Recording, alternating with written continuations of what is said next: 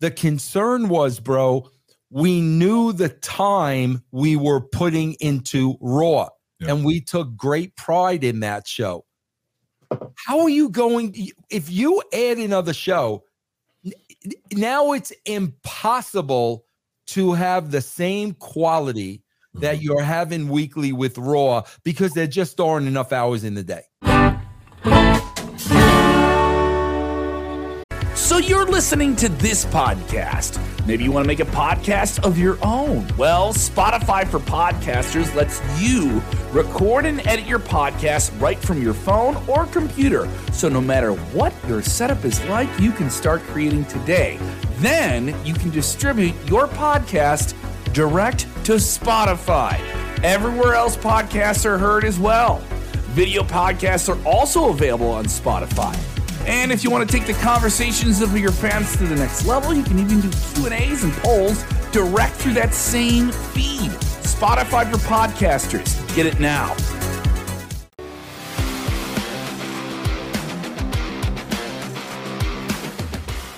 Let's go broing down memory lane, ladies and gentlemen. So speaking of second brands, or in this case, third brands, but Smackdown was the second brand. WWF Raw at the time was a flagship show for WWE. Of course, before that, we had superstars and so forth, and with Gorilla and Bobby the Brain Heenan, the televised the recordings from the studio. That was the feel for wrestling. And then we got the live audience, and then we got the taped audience, and it became the live audience. That momentum basically spearheaded what we see today in television. SmackDown was an offshoot of that momentum, and then debuted as an episodic television show in 99. If I'm not mistaken, there was a pilot in 98, right? I want to talk about the pilot real fast. I don't know if Papa Vince remembers it. How far in advance was the pilot filmed, or was it just like how they normally do TV? Was it a Tuesday and they aired it on a Thursday and just turned it on? Bro, I honestly don't remember. I wish I could tell you. And here's the thing about that pilot that, man, dude, we never got the payoff when Shawn Michaels super kicked the Rock and the people over. That was special ref. Yeah, special guest ref. Yeah. You guys got some memory. I don't remember that. On. He called it down the middle. Super kick. And there was like that moment we were thinking, dude, are we going to see the Rock and Shawn Michaels? Because that would be dope.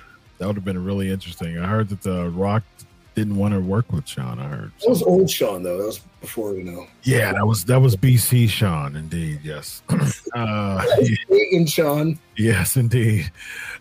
Vince. So with SmackDown, give us the backstage origins and just creation, and how was SmackDown formed, and why was it?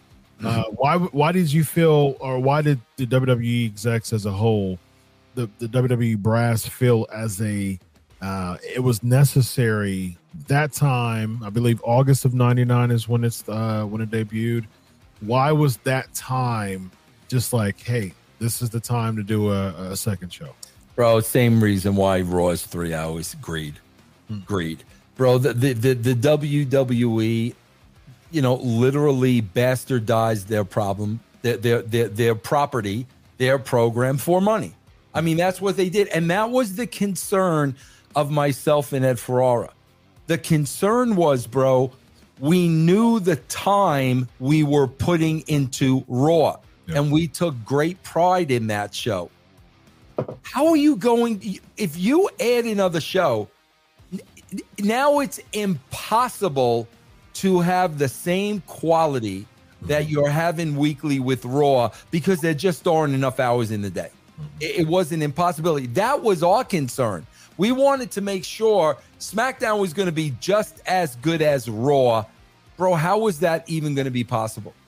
How was that even going to be possible? And bro, like, come on, everyone knows they bastardized Raw to get that third hour. And they've been paying for it ever since. And in the process, bro, they lost millions and millions of fans because the product really suffered. But they made so much money, and it's just a catch-22, and it sucks. Yeah. So the pilot hold on, EC3. Hold on. Let's go down that road for a second. Go ahead, Vince. If you need the money, that's one thing. If you need the money, bro, if you're Dixie Carter in TNA and all of a sudden somebody's coming to the table with millions of dollars, you're taking it and you're bastardizing your Aunt Tilly.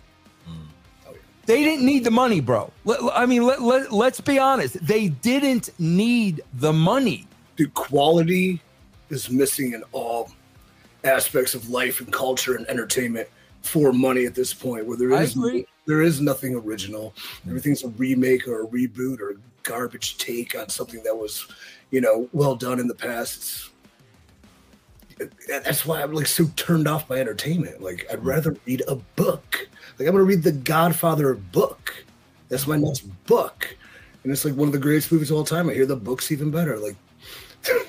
Entertainment's so bad, I'm reading books. Well, hey, that's old school right there. It's reading books.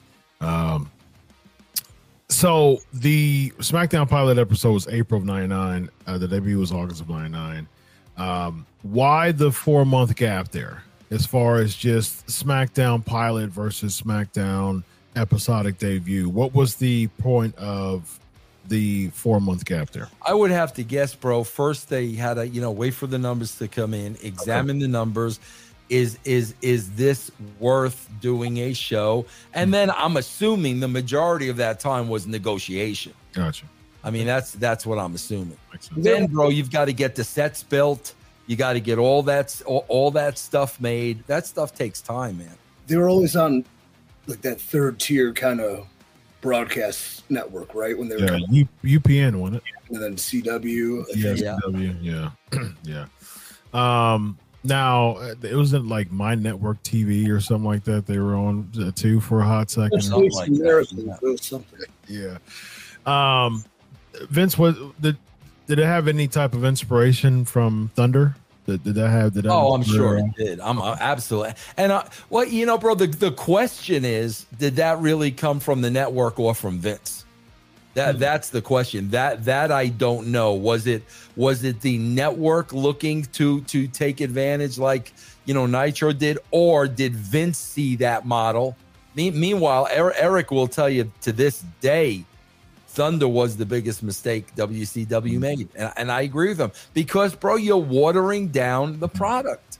It seems like the intention was, and it might have always worked if they were able to develop separate brands with different unique storytelling characters and things like that. But no matter what they said and whoever they put in charge was always under the same umbrella and the same two crazy eyes of Vince, that no matter how different they tried to be, it wouldn't become different. So nobody was trying to. Thunder was like, is this these are the same guys I saw Monday? Never felt like they were trying. EC3, along those lines, I got a question for you regarding that. So when the merge happened in 2001 and Vince for an episode tried to make WCW a thing at the end of Raw, when you had a Book and Bagwell as the main event, and it just totally bombed, if I'm not mistaken. Was it Scott Hudson and Arn Anderson as the broadcasters, if I'm not mistaken? Yeah. And Arn Anderson never had that color analyst role, and they just kind of threw Arn in there. It was just super weird. What do you think about that from just a production standpoint? Just as a fan, what do you think about that, EC3, of them doing that? And Vince, let me go to you after that. You can just tag in right after him. Why do you think that Vince even allowed the possibility of showcasing WCW? I'll start with you, East. I think he allowed it, but he didn't allow it. He did his version of what he thought it was in his head. And if you're totally tuned out of something, or you don't understand something, or you never see something, whatever the perception you have of it is the vision you have. So, it's going to be WCW, but we're in a Raw ring, This is Raw. This is one match. You just put different people out there and different wrestlers. It's it's watered down. It's not real. It's not what it really was. So it didn't feel like it. It felt just like somebody who had no idea what they were doing, putting things out there and stamping something because he bought a new logo. Match, oof.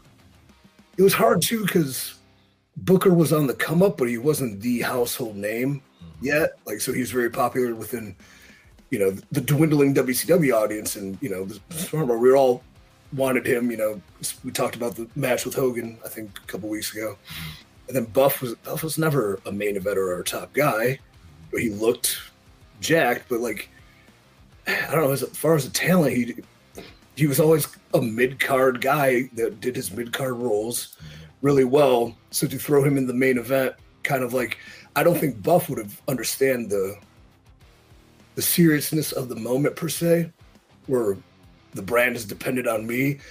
He would just do what he knows, which is, you know, flexing and just move. And then, you know, you don't wrestle for 6 months. You get thrown out there in a 15-minute TV match with a commercial break. Bro, you blow up. It's impossible not to if you're not in ring shape.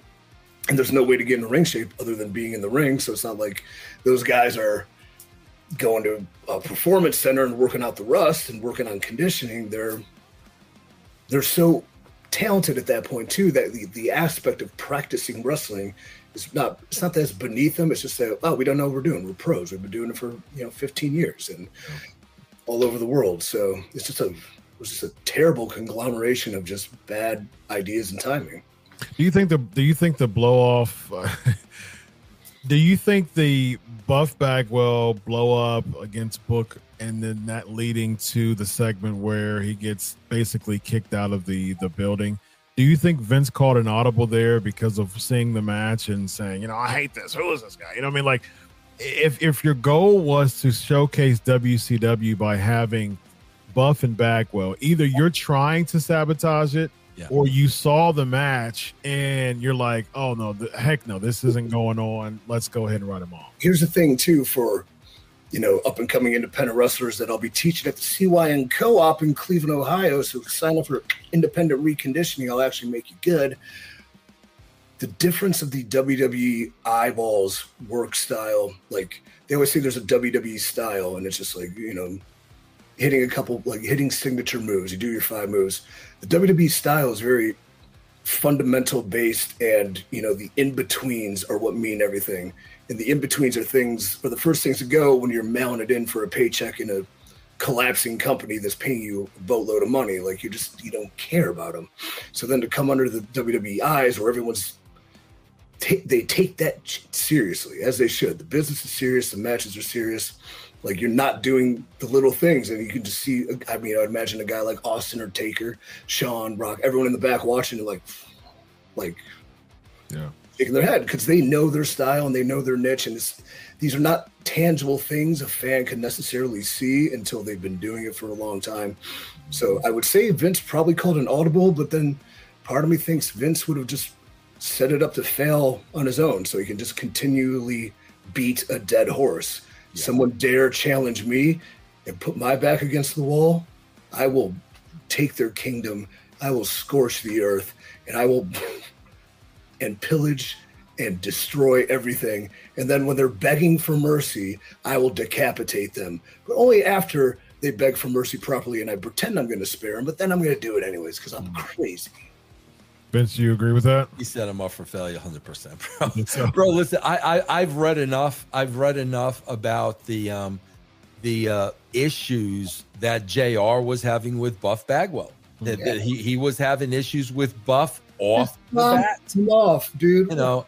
Bro, they definitely made an example out of him, set him up for failure without a shadow of a doubt. And you know what's sad about that, bro? Listen, we all know Buff's checkered past. We all know it, bro. I get it. I worked with him. I understand.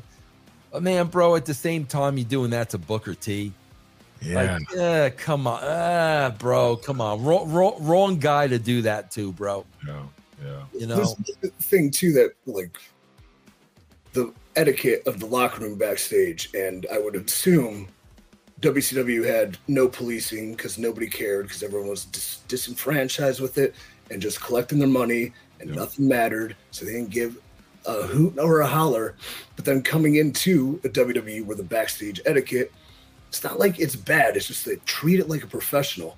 But then you would see Buff would probably walk in, and I don't know him, I'm just assuming because he's confident, He's a very confident person, and he's probably cocksure and like, this is business as usual, same thing, showing up at TV, no big deal. Probably has his goofy hat on, tight ass shirt tucked in, rolling his bags, leaving his bags everywhere, like just every little thing you don't know you're doing wrong, and people aren't telling you. No one's smarting you up.